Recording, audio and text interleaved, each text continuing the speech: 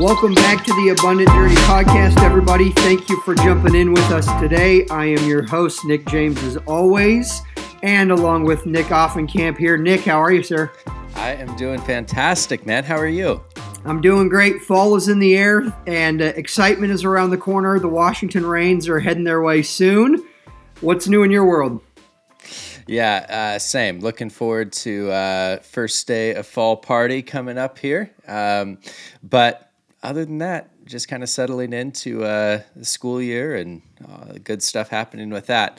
I'm really excited about the guest that we have today. I know she's coming to us as a recommendation from Nick Stoggeberg, and that episode was one of my favorites of all time. Oh, yeah. Nick, you've had a little bit more opportunity to interact with our guests so far than I have. Would you introduce her for us? Yeah, absolutely, and I'm excited as well. So we have Whitney Elkins-Hutten joining us today. She has been a real estate investor since around early 2000s, and there's a couple things that I love about her story. First off, she really focused and got really good at doing one or two things well before opening the gambit of real estate investing. And she's always been a student of investing. And so, one, she's going to share with us some of the lessons learned along her journey. But the other thing is she's just mastered it. And now she coaches and teaches and mentors and has a passion for sharing her lessons with other people in hopes that they can really grow on their journeys towards freedom and financial freedom and the goals that they have. So, Whitney, thank you for being on. We're super excited to have you. How are you today? I'm doing great. Sun's shining. It's beautiful in the mountains today. Absolutely. Now, Whitney, I didn't mention it to our guests, but where are you at presently? Boulder, Colorado. Boulder, nice. Colorado. And, you are our first official guest from Colorado. Most of our audience doesn't know that I'm a Denver Broncos fan. Now, I'm not sure if that resonates with you or not, but I do love Colorado regardless. I do have to root for the Broncos, but that isn't my team of choice. But my husband, who is a Vikings fan, has sworn me to secrecy that I'm not allowed to say on open air who my favorite team is. He's still mad about some game where the Vikings didn't make it to the playoffs, and I think it was like 2010 or 11. So maybe that kind of clued you in on my favorite team. I can 100% relate to your husband, and if I'm picking up on what you're putting down, the pain and pleasure of being a Vikings fan. It's a brutal team to fall in love with. They'll break your heart every single year, but that's awesome. How long have you been in Boulder then? Since 2006. Okay, so you've spent a significant amount of time there. Yeah. I've been in Colorado this go around since 2001. I actually, my dad was in the oil business and the Air Force originally, and then the oil business. And so we were here living in Littleton, like South Denver. When Littleton was its own town, there was 30 miles of prairie land between Littleton and downtown Denver. And I think I was like 5. Like a lot of those roads in South Denver, Nick, were like dirt roads. So I'm really dating myself. But the joke, my running joke is, it just, I lived in Colorado when I was young, and it just took me 20 years to figure out how to get back. So, That's great. Yeah. It's a beautiful, beautiful place of the country. I've not spent nearly as much time as I would like in Colorado, but y'all have certainly had a lot of attention the last 4 or 5 years with everybody saying Colorado's the place to be. So I'm sure you've probably seen the explosive growth in the time that you've spent there since early 2000s. Maybe before we get into your backstory, I know Nick introduced you as a investor, spending a lot of time in the real estate space, but also coaching and mentoring. Maybe give us an overview of just what does a day in the life or a week in the life of Whitney look like right now? Well, we were just talking about before the show that I'm post-surgical, so a day in the life right now is trying to figure out how to manage crutches, which I am. For somebody who moves really fast, this is a very humbling experience, and one that I'm okay not having again. As my daughter said, they're almost like doctors' torture devices. The only thing worse would be a Yeah. cast. So long story short, but when I'm not hobbling around the house, for me, I am the director of investor education at passiveinvesting.com, and we focus on helping, busy professionals place their capital in cash flowing assets like multifamily, self-storage, express car washes, first position real estate debt, and a handful of other things. So they can reap the benefits of real estate and, both in cash flow, equity, and tax benefits. I also am the founder of Ash Wealth. And that's where I do one-on-one coaching and mentoring for, real estate investors who are looking to either start their portfolio, buy their, first like 1 to 10, 1 to 20 properties, or scale their portfolio, trying to figure out, help them solve problems on how to, reposition single family property portfolios into multifamily or even into more passive investments. That's awesome. So, spending a lot of time interacting with investors, and is that mostly in Colorado, or are you working with people all over the nation? Working with people all over the nation. So that is what I do. It's my passion to, help people build, long-term wealth and passive income from themselves so they can win this multi-generational wealth game. It's not just about winning life today, but winning it, setting yourself up and your family up for the future. And the other half, when I'm not working and working with investors and clients, I'm a mom. I chase my 11-year-old around. I wish she's faster at everything than I am now: skiing, mountain biking, climbing. So really, the tables have turned. Well, especially this week, right? She is. Yeah. She is being very gracious with me, though. She took me on a walk good. around the block this morning, so she's being very gracious. I love that. I love that. No, that's great, and I know you're busy based on some of our past conversations and always doing different things. Let's go back a little bit to your early years, and I always say, hey, we go back as far as you want. If entrepreneurship and real estate, a love for real estate was in maybe your parents, or did that start later in life? We'll start wherever you want on the journey here. Oh, well, if we're going back that far, my father was in the oil business, during my formative years. My mom was the head of a medical lab at a regional hospital, so she, a microbiologist. Wow. And I was always, bucking what both of my parents wanted. Very driven individual, but I was more akin to the math and sciences. And my dad was, he saw it in me. He was like, you need to go into business. And I'm like, screw business. And I'm like, what's the most opposite major of business? Chemistry. I'm going to go do chemistry. And so wow. I was constantly bucking that trend. But they had me, they asked me to get part-time employment just to start teaching me lessons. I think my first job was manning the concession stand in between soccer games growing up. I would, sideline, referee. But my first, quote unquote, what I call the real job is I was a florist. Now, this is when I realized I had major allergies to flowers. I had never been around flowers before.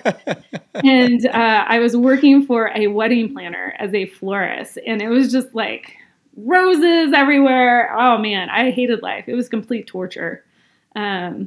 He promised, these brides, yes, we'll float these hearts in the pool and we'll, put up lights on them. We'll electrify them. Whitney, go get in the pool. And I'm like, electricity and water, they just don't sound like they go together.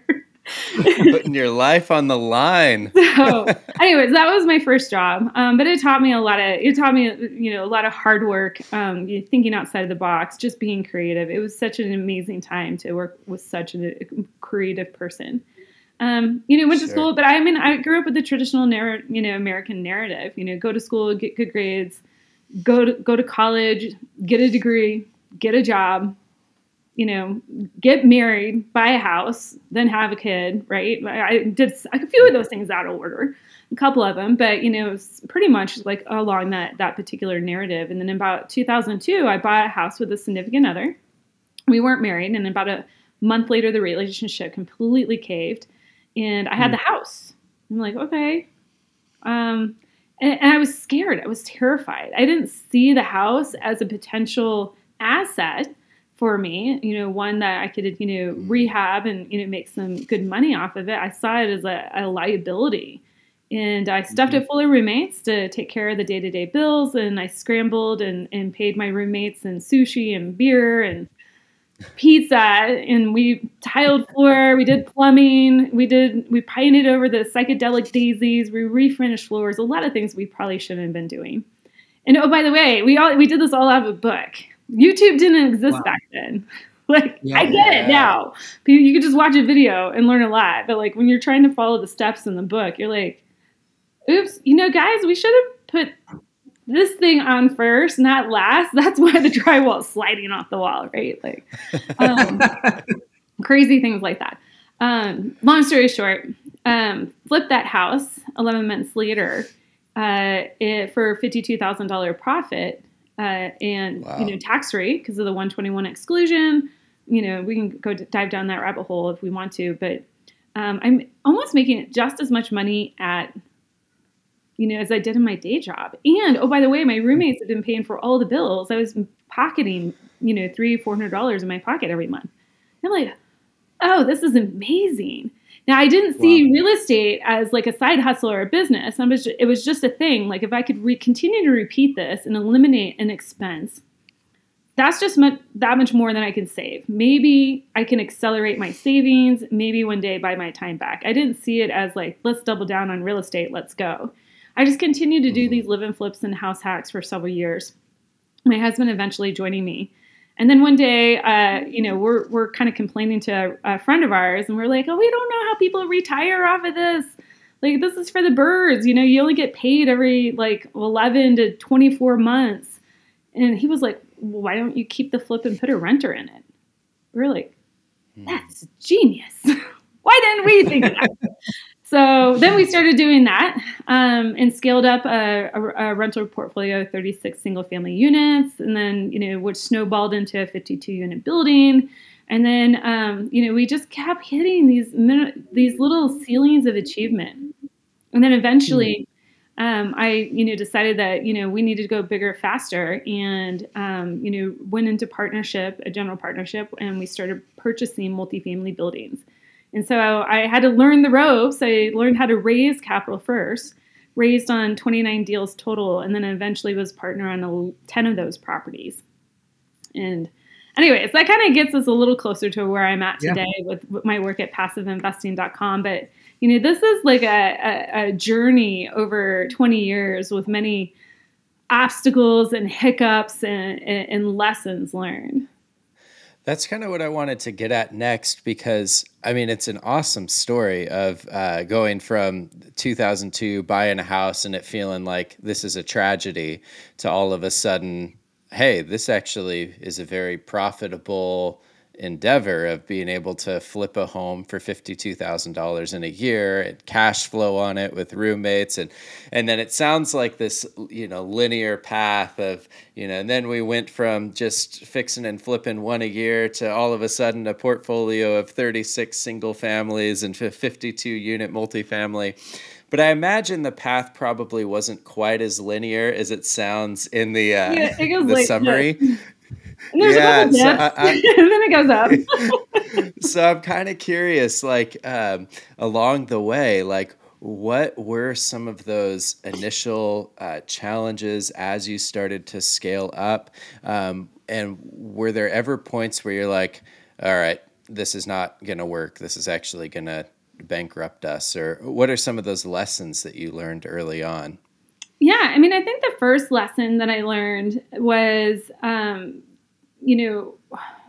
focus, right? So, we were doing these fix and flips, and then, we decided to transition into the single family investing, which just kind of made sense. I'm like, okay, but I was ready, fire, aim. I hadn't stumbled over bigger pockets. Here's the irony. I have a degree in epidemiology, which is heavy in biostatistics and math.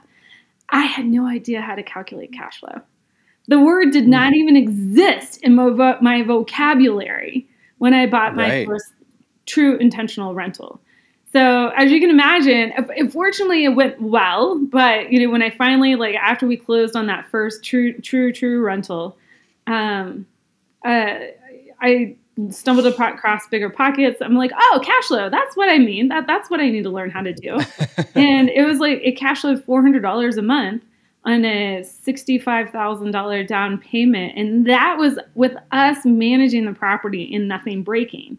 No CapEx, no maintenance set aside, and nothing like that. And I'm like, oh, we actually are cash flowing zero. Oops.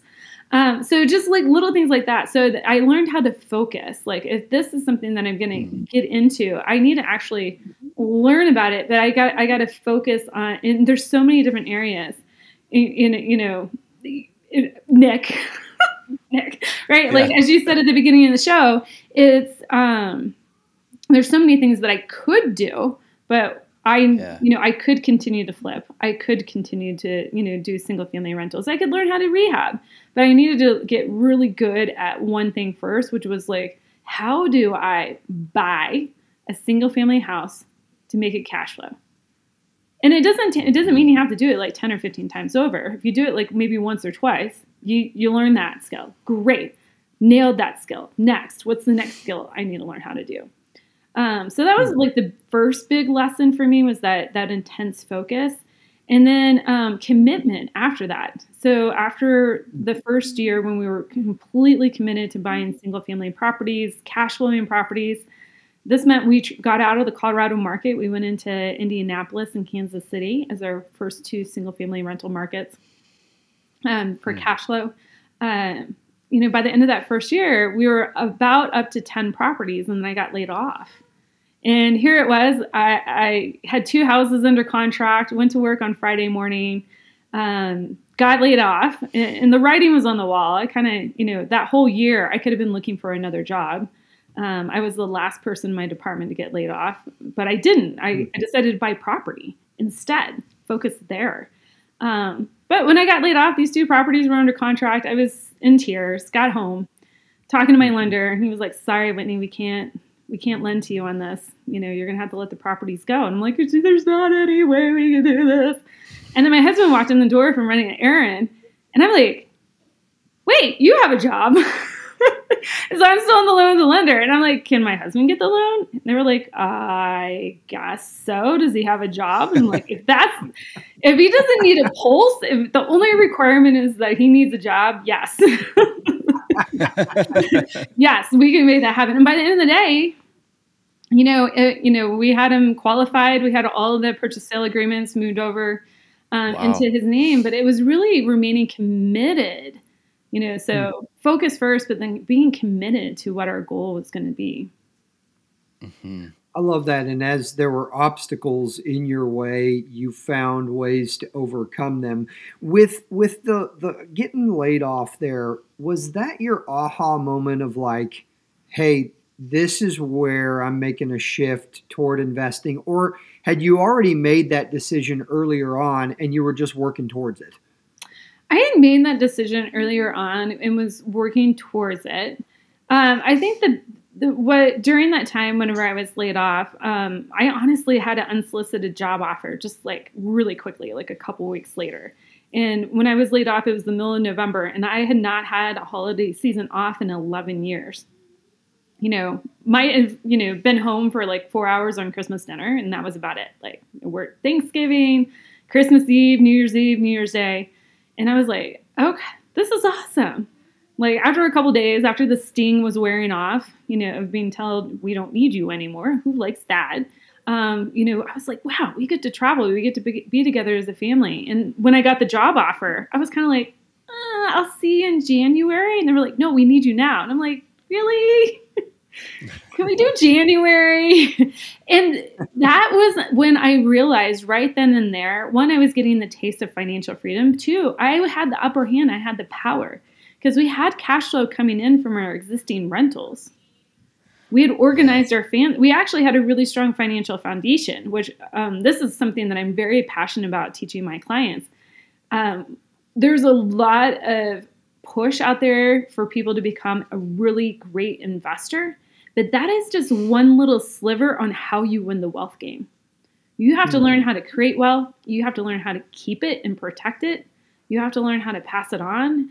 And there's like so many different steps and principles in each one of those categories. So if it's like, if we consider the wealth game or the, winning and multi-generational wealth a game, you got to understand the objective. You got to understand the rules. Being a good investor is a strategy.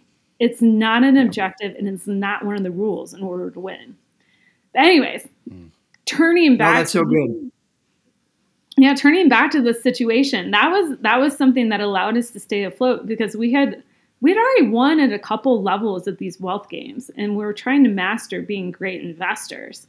And that's where we got to like really, it was so cool to have the upper hand and be like, we'll see you in January. Like, this is great. If you want me, I'm the person you're going to hire January 8th.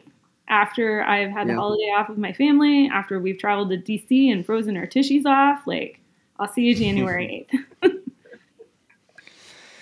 Yeah, that's amazing to experience that freedom and to be able to have that first taste, I think, of living life on your terms, being able to do things around your own priorities as opposed to the priorities of another company that you're working for.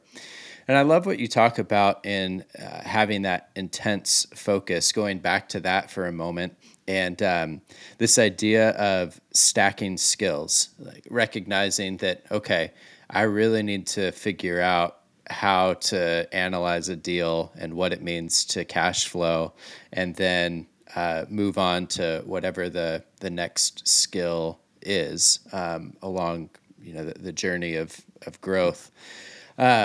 So maybe you could speak to that as far as just what that stack of skills looks like. You can go that direction. I'm also just curious about, you've gone from fix and flip to single family rental to multifamily to large deal syndication. And I would love to hear about why you've made those different jumps as well, as opposed to just saying, I'm going to grow the biggest single family rental portfolio west of the Mississippi kind of thing. Actually, I was on the other side of the Mississippi. Oh yeah, that's right. No, that's true. Indianapolis and Kansas City. Yeah, very much the other side of the Mississippi. But yeah, all joking aside, I'll start with kind of the stacking skills piece. And it's not just about stacking skills. I think whenever, and really, tying what you need to learn, who you need to become, and, how you're going to create your portfolio, they're really tied together here. And I tie them together with 3 questions. First, you have to understand what you want. Like, and these are questions, listeners here, if you guys are hearing this, write this down. This is like one of the first places I start with all my coaching clients. What do you want? Let's get crystal clear. And this is probably nothing new, right? We hear this all the time. What do you want? Set your goal. What's your objective, right? But what do you want? Get crystal clear on what that is, and put some numbers around it and a feeling to it, okay? Paint that vision of what life will look like also when you hit that goal. So it's not just about earning $10,000 or $15,000 a month. And I use $15,000 a month. I was talking with one of my clients last night, and I'm like, what does that $15,000 a month give you? And she was like, it gives me a house on the water outside of Seattle, and it gives me the $60,000, $70,000 Mercedes Benz. She was like, I want that. And I'm like, great.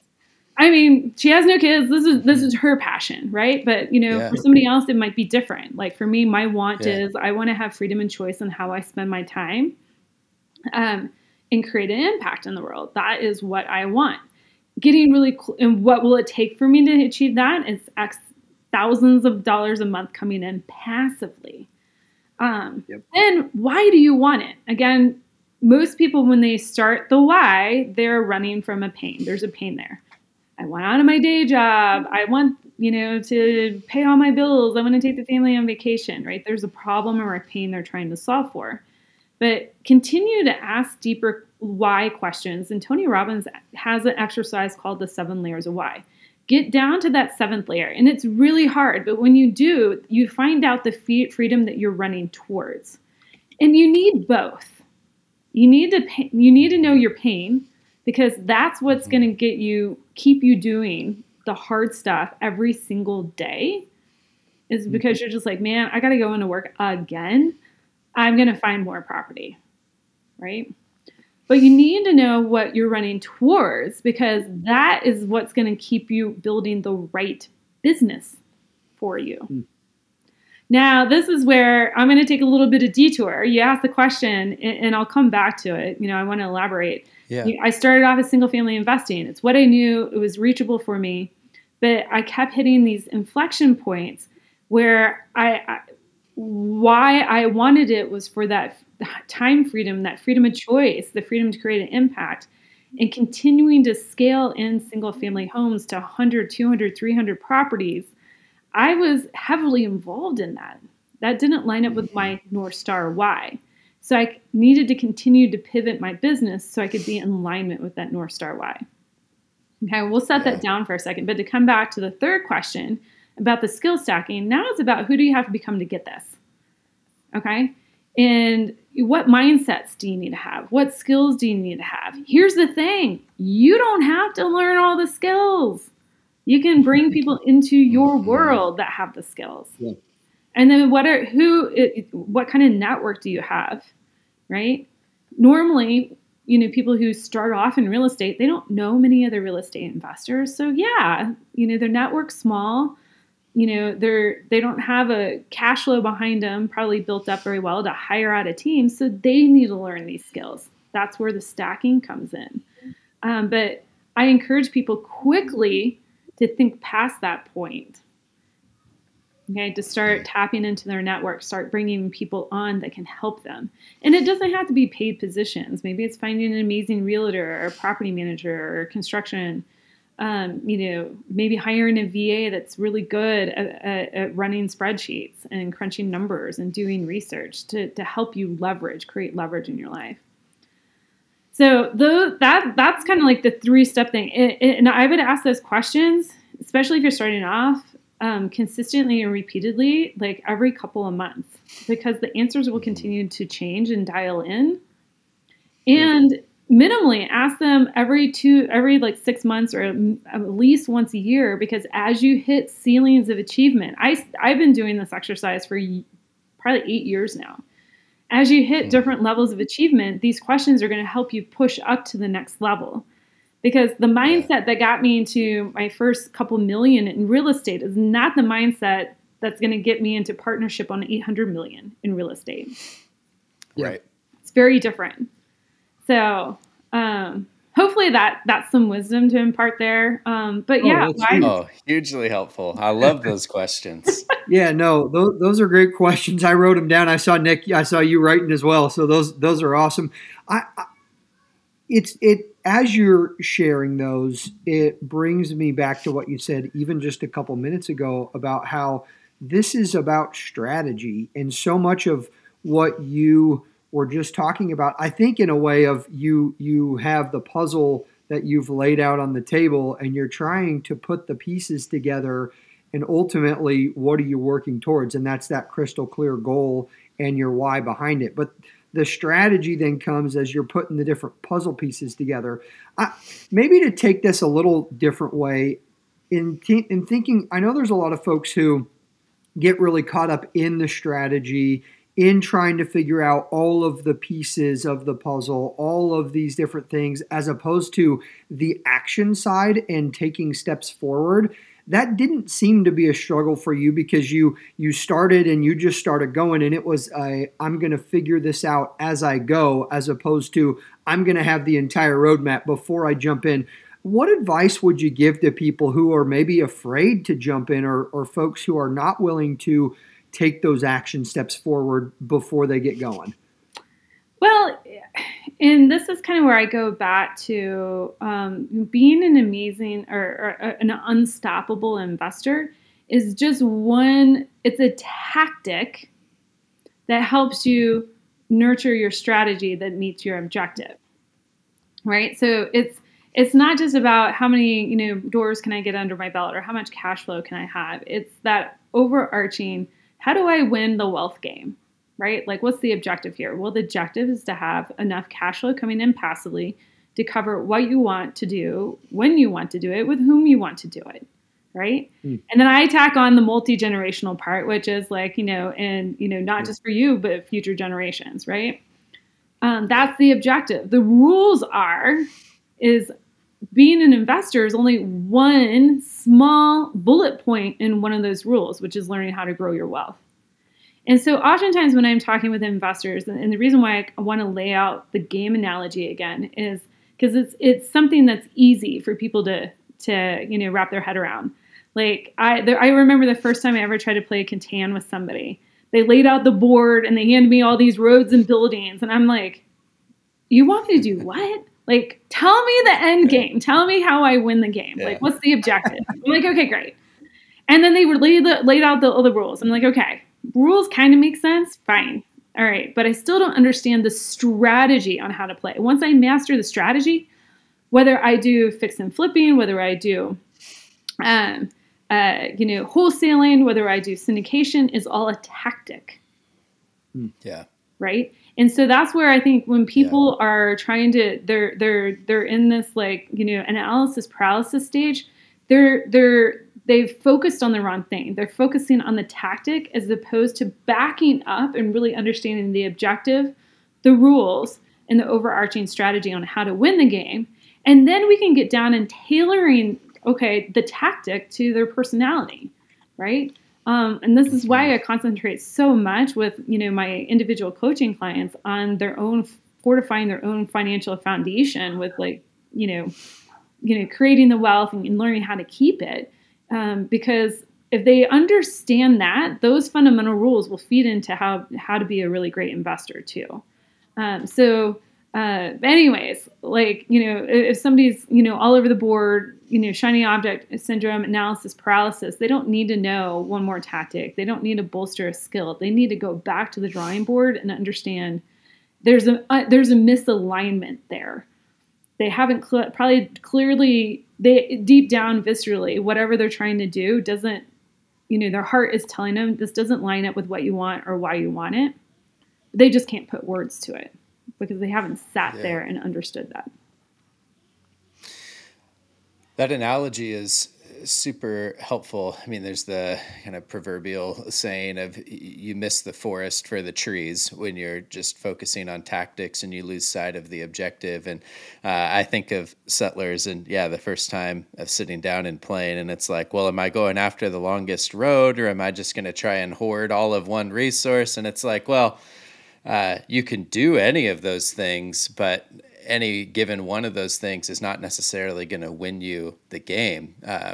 And so you've really got to just take stock of the hand that you're dealt, the way that everything else is going around you, and make decisions based on that, which is in some ways that's more challenging. It gets to what you're talking about with you've got to think more strategically, but it's also a lot more exciting. It also is probably why there's not like one cookie cutter way of like, hey, this is the exact path that you follow if you want to win in life and generational wealth building. Like, there are proven strategies. There are some principles, but it's not like myself or Nick can just say, okay, well, Whitney bought her first house and took her 11 months to flip it with some roommates. If we just do that, we're going to end up like she has.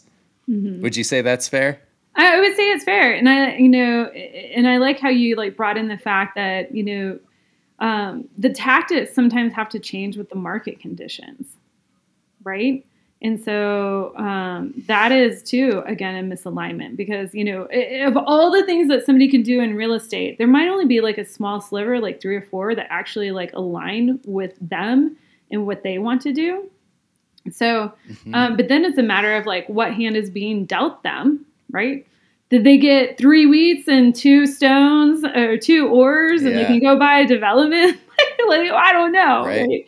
And for those of you who haven't played Settlers of Catan, I'm so sorry. It's a great game.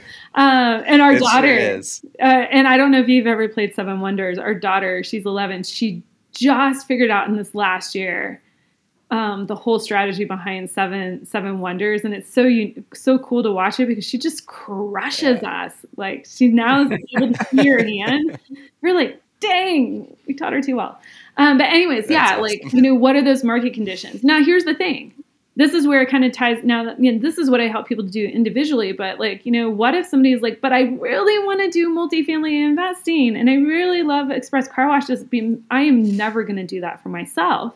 That's where groups like passiveinvesting.com, private equity groups come in and help people solve that problem, right? Mm-hmm. That's where we can help people access those types of assets to diversify and scale their portfolio without them having to be the day-to-day operator on that, right? Goes back to in that who do you have to become question. We talked about the mindset, the skills, and the networks. Well, the skills, you don't necessarily have to have them. You just need to have a who that has them. And that's where that's a perfect example of just where syndicated, operators slide in there. Yeah. Can you flesh out a bit more for us just what passiveinvesting.com and your role there looks like for ourselves or for any of our listeners that are like, yeah, this sounds really amazing. So what, when somebody comes to passiveinvesting.com and they want to work with you, what are the real services or steps that they go down with passive investing with y'all? Yeah. So, they, depending on how they entered our ecosystem, maybe they stumbled across us online, met us at a conference, maybe saw one of my passive investing master classes or boot camps on YouTube. They went, fill out a form and hop on a call with, myself or one of our investor relations team. And there we just really get to understand their goals, their risks, their timeline. Because it's as much as they're talking to us and interviewing us to see if we're a good fit for their portfolio, we're interviewing them to make sure that we're good partners to be in partnership with, for 5-7 years. And to also clarify, help them, there's really 3 or 4 types of investors that I run into. The new investor that has no idea about passive investing, or the investor that knows about passive investing and just doesn't know about our group. And then the investor, that is already within our ecosystem that we're just, something's changed in their portfolio and their risk or their timeline or the asset class exposure that they want to kind of sit down and talk through and rework. So, we have a clarifying conversation with them to help them understand, in crystal clear detail what their goals, risk, and timeline are, and what our assets that we offer are a good fit. We hit that, and we don't try to solve everybody's problems, but, I would say for 80% of the investors out there, we're probably a good fit in that we help balance out cash flow and appreciation and tax benefits across our multifamily self-storage and express car wash assets. Now, some of our assets we're doing, in the next year or two, we're going to be focused more on car wash development. So for somebody who's more on, has a shorter timeline and is okay, a higher risk tolerance, and doesn't need cash flow, that could be a good asset to slide into their portfolio. Or conversely, somebody is like, I just want cash flow. I don't want any of the risk of a equity stake in the asset. I don't need the tax benefits. Well, we have our first position real estate debt fund. Cool.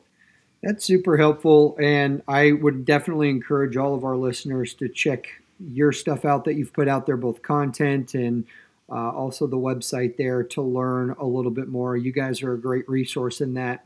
Mm-hmm. I want to shift a little. One of the things that you've said a few different times is, know your why, and you've talked a lot about being able to spend your time doing the things that you want to do.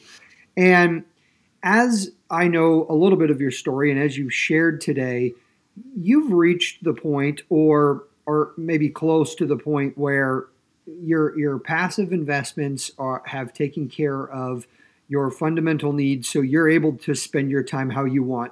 Yet you are spending so much time with mentoring, with coaching, with clients, with educating people. There's clearly a passion there, and that's so much of what you're doing today. So curious, you didn't really, you hit your single portfolio with the doors that you had, and then you jumped in. You could have taken your ball necessarily and gone home. I mean, you could have said, hey, I'm done. I'm going to go hang out and relax. But you're still grinding. You're still working hard, and you're still investing in other people. So really, what's your driving force? What's the big why for you?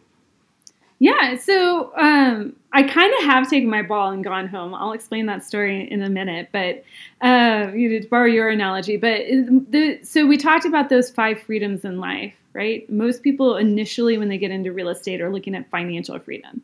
But that financial freedom helps unlock the other 4. That is time freedom, freedom of choice, freedom of location, and freedom to create an impact in the world. And I almost feel like the win, and that's, I can't tell you where I heard it. I wish I coined all this, but it isn't. Somebody else did, but I can't remember where I heard it. But it's almost like once you start getting pretty far down that path of financial independence into financial freedom, those other doors start unlocking, and people will have a combination of those whys. For me, I discovered for myself, I was pretty darn far down that path of financial freedom, but I was location independent.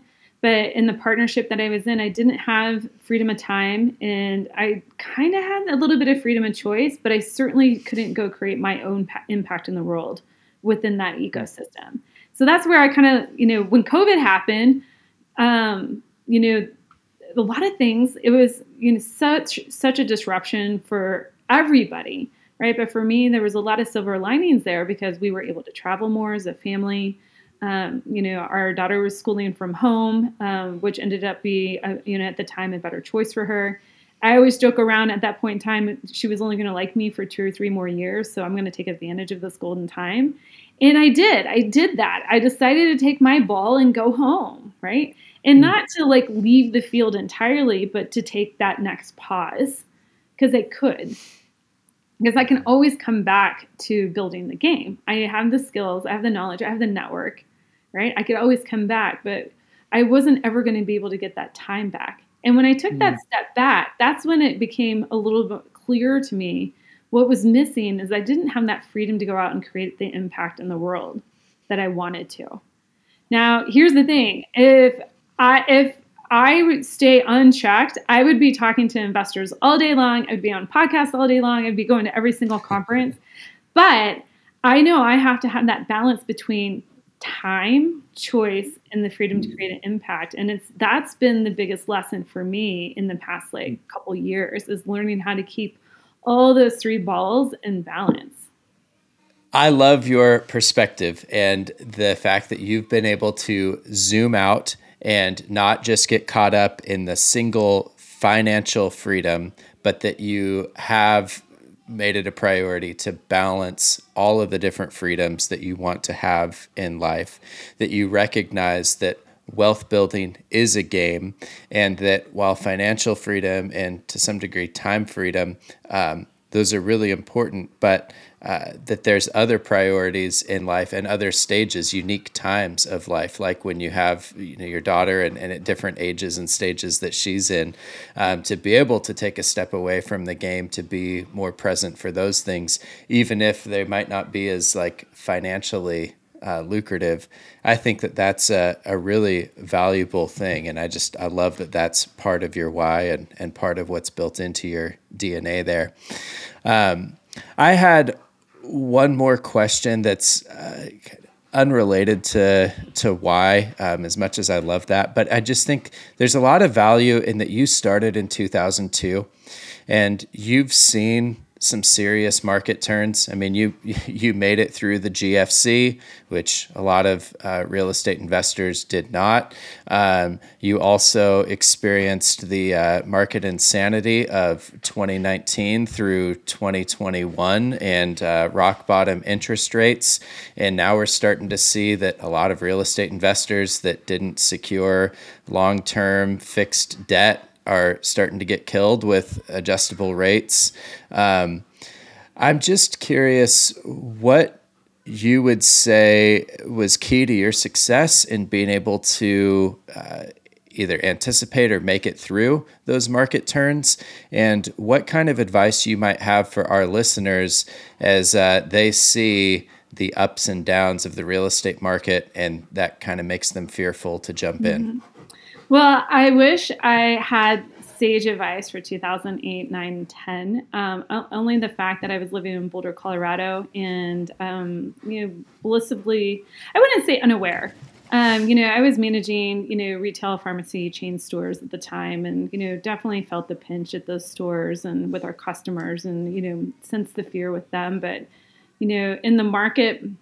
Our housing market held steady. So, I figured as long as we stayed local, we would be, pretty decent. We actually bought our last flip here in Boulder in that, I wouldn't say even downturn. It just flatlined, just completely flatlined. And we, when we're kind of popping out of that, then we bought our last fix and flip here in Boulder, and we were able to capitalize on that. Now, as far as like the, run up, everybody looks smart between 2015, 16, 17, 18. I mean, buying distressed property, and for rock bottom prices, getting in, all in with your rehab, like below 70% was pretty easy to do. And then later in 17, 18, early 19, interest rates start ticking up, asset prices start going up, and that was harder. Right. So that's where we go back to being an investor, in these specific niches are tactics. You have to, zoom back out and understand what those, overarching principles are. And fortunately, in between 2008 and 2019, I had started mastering those principles, which is, whenever you look at an asset, make sure that, you're investing for capital preservation. Okay. First and foremost. And that eliminates the stock market, but hopefully most people here understand that already. Cash flow, okay. I was fix and flipping, but I was trying to use that as a methodology to build up capital so I could funnel it into cash flowing assets. So some of these tactics feed into the overarching strategy, but my overarching strategy was not fix and flipping, if that makes sense. Mm-hmm. So investing for cash flow, because the cash flow, if I have it now, it's gonna, without going too far down this rabbit hole, is an indication that the asset is stable in today's market. It also gives me wiggle room if I need to adjust my rents should the market, rents, kind of tick down. Investing in, for assets for equity, and not just market equity, right? But forced equity. How can I increase the income, decrease the expenses, add additional streams of income to the asset? That's kind of hard to do with single family. That was a lot of the reason why that equity piece, that equity control was one of the larger reasons why I started transitioning from single family into larger institutional grade assets. Okay, is that I could actually guard that equity. Now, I started doing that in 2016 and 17. I missed on so many asset run up. So in 2017, I looked like a genius. By 2021, I looked like a complete jerk. But you know what? I had repositioned that into other commercial assets and experienced the run up there. So it wasn't a loss. And then also tax benefits. Okay. And, investing in assets for tax benefits, which is another reason why I stepped away from, a large part of fix and flipping, because I didn't get the tax benefits with that. And so, we do a lot of, midterm, short-term, longer hold type properties personally, and then also our commercial investing at a larger level. And then there's like 3 other pillars in there that, wealth pillars in there that I would abide by. But, for anybody listening, concentrate. If you concentrate on making sure that all your assets have those 4 pillars in there, that's going to put you in a pretty good position if the market goes up, down, or sideways, right? So many, and I encourage everybody to look at your entire portfolio, stocks, bonds, and mutual funds, ETFs, notes, everything included, and grade your portfolio based on those metrics. Okay, because it might clue you in to be like, oh, maybe I don't have, this fix and flip or whatever. Maybe there's an asset in there that you're just like, it's really heavily weighted on one of those pillars. Maybe it's your mutual funds. What happens if the stock market crashes? That value evaporates and the potential future cash flow, tax benefits, and equity growth of that value evaporate. Yeah. That's awesome. That's super helpful. I love those 4 pillars, and that's such great advice. And obviously, it's a time tested, in that you are where you are and didn't get killed by some of those market downturns. I will say that the assets that I have that are struggling in this market are more the momentum type of assets that don't abide by all of those 7 pillars. And so, but my core portfolio, and this is where I think people, I was talking to one of my clients the other day. She's so excited, when she retires to build a real estate business. And I'm like, your core portfolio should be like watching paint dry. Boring. Right? Yep. Mm-hmm. Now let's take, of these few $1 million in equity that, she's looking to reposition. Okay, you want to take $200,000 off the table and go fix and flip a few properties and like start a boutique, whatever. Fantastic. Play with that. Well, let's keep the core of the portfolio, the part of the portfolio that needs to generate that income for your financial freedom. Let's let it lie. Okay, and then everything else that you make past this with this little nest egg, you can play. Yeah. Well, that's music to Nick's ear. That's his favorite pastime, is watching paint dry. So he's all about that. You can come to my house and paint then. That's right. No, really, really good advice there. I love it. Well, Nick, do you want to take us to the golden nugget round? I sure will. Everybody's favorite part of the show. That's right. Best part, favorite part. No, this has been a great conversation with tons of notes. And Whitney, grateful for you being on and sharing your wisdom. So as Nick said, the golden nugget round is the 4 questions we ask all of our guests. So the first one here, we talk a lot about the 5 F's of abundant journey. I'm just going to make you pick one of these and tell me how you're working on growing or getting better this year in that category. So we have family, finance, faith, fitness, and future. So pick one and tell us how you're growing. Oh my gosh. Well, we started the show with me hobbling around on crutches. So there you go. That was the knee procedure that has been in the works for months now. But I'm calling September and early October my makeover month, between that and a couple other health things that I need to just address. Nice. Good. No, and hopefully you're well on the road to recovery with the knee there. So we're sending well wishes your way. Next one here. What's a quote from a book or mentor that stuck with you along your journey? Yeah. So, a previous partner of mine, mentor, Annie Dickerson, I don't even know if it's her quote, but she's the one that I credit for saying this. Life is like an amusement park, and I want to ride all the rides. So I just don't want to go through life unrestricted. I want to have that freedom of choice to do what I want when I want.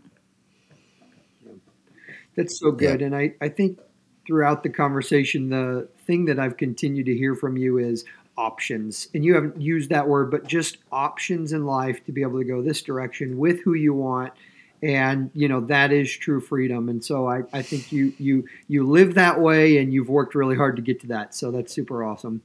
Next one here, what's a dream or goal that you have that you've not been able to make happen yet? Well, I mean, so many. So we do this happiness formula exercise. So I have a book coming out with Bigger Pockets on Money for Tomorrow, a sensible guide for building wealth. This exercise will be in there. I'll take you through the full exercise. But this is, again, just one little sliver over how to win the whole multi-generational wealth game. But in that exercise, I sit down and do this happiness exercise with my daughter and my husband, about once a quarter. And we just outline all those things that the experiences we want to have, the growth we want to have in our life, and how we're going to give back of our time, money, and ourselves. But pretty consistently on that list for my daughter and I are going to travel Europe, go on a safari, go see, Everest. But the kind of the low hanging fruit that I cannot believe we haven't done yet is done the family space camp. So I think that one's going down here in the next few months. That's awesome. Nice. No, that's great. That's great. I love it. Well, last one here. At the end of your life, what do you hope you'll be remembered for? Ooh, a mentor of mine had me write my eulogy a few months back. And if you haven't done that, by the way, I had to get ChatGPT to help me out because I made some notes. And I'm like, I don't want to write my eulogy. This sucks. Yeah. AI wrote a beautiful eulogy for me, but I had, but I mean, just launching people on this journey of winning this wealth game is so important to me, because here for me, the why behind this is not just financial literacy. Literacy means you just have knowledge; it's taking action on that knowledge, and I want people to be financially capable to build their dreams. And so I want to be remembered for helping people solve this problem of financial incapacity right now. That's so beautifully said. And I'm so grateful for the way that you've structured your life, the way that you've structured your time, for what you're doing. I mean, we hardly got to talk about what you're doing with Ash Wealth, but I know that you've built an amazing thing there, and then everything that you're doing as the Director of Investor Education at PassiveInvestor.com. I think you're well on your way to being remembered at the end of your life for helping people become financially capable and making a generational difference for many, many folks. I know throughout the conversation here, through all of the wisdom that you've shared, practical advice, I would love to work with you. I certainly hope that our listeners go to PassiveInvestor.com as well, to learn more and to hopefully connect up with you. Are there other places that you'd like for people to go if they want to stay in touch or follow along with your journey? Yeah, you can actually join us at PassiveInvesting.com. If you want my free ebook, you can join. You can get that, and also access to my calendar to discuss your passive investing goals at PassiveInvestingwithWhitney.com. And if you're wanting one-on-one help, if you're just like, I need somebody to hold my hand, be my cheerleader, show me the ropes, and collapse time for me, directly, you can find me at ashwealth.com. Perfect. I will include links to all of those in the show notes so that folks can connect with you. Whitney, thank you so much for your time and everything that you've shared here. This has been an awesome conversation, and would love to stay in touch with you. I'm just so excited about everything that you are building. And listeners, we are so grateful for you coming along on the journey with us and engaging in the conversation here. To keep the conversation going, please make sure to visit abundantjourney.net, sign up for the newsletter so you don't miss out on the new and exciting things that we're doing. Also, if you have not subscribed to the show or left us a review, that goes a long, long way in helping others discover the amazing content and wisdom from folks like Whitney. So if you haven't done that, please make sure to do so now. Otherwise, we will be back in a week or less with more content for you.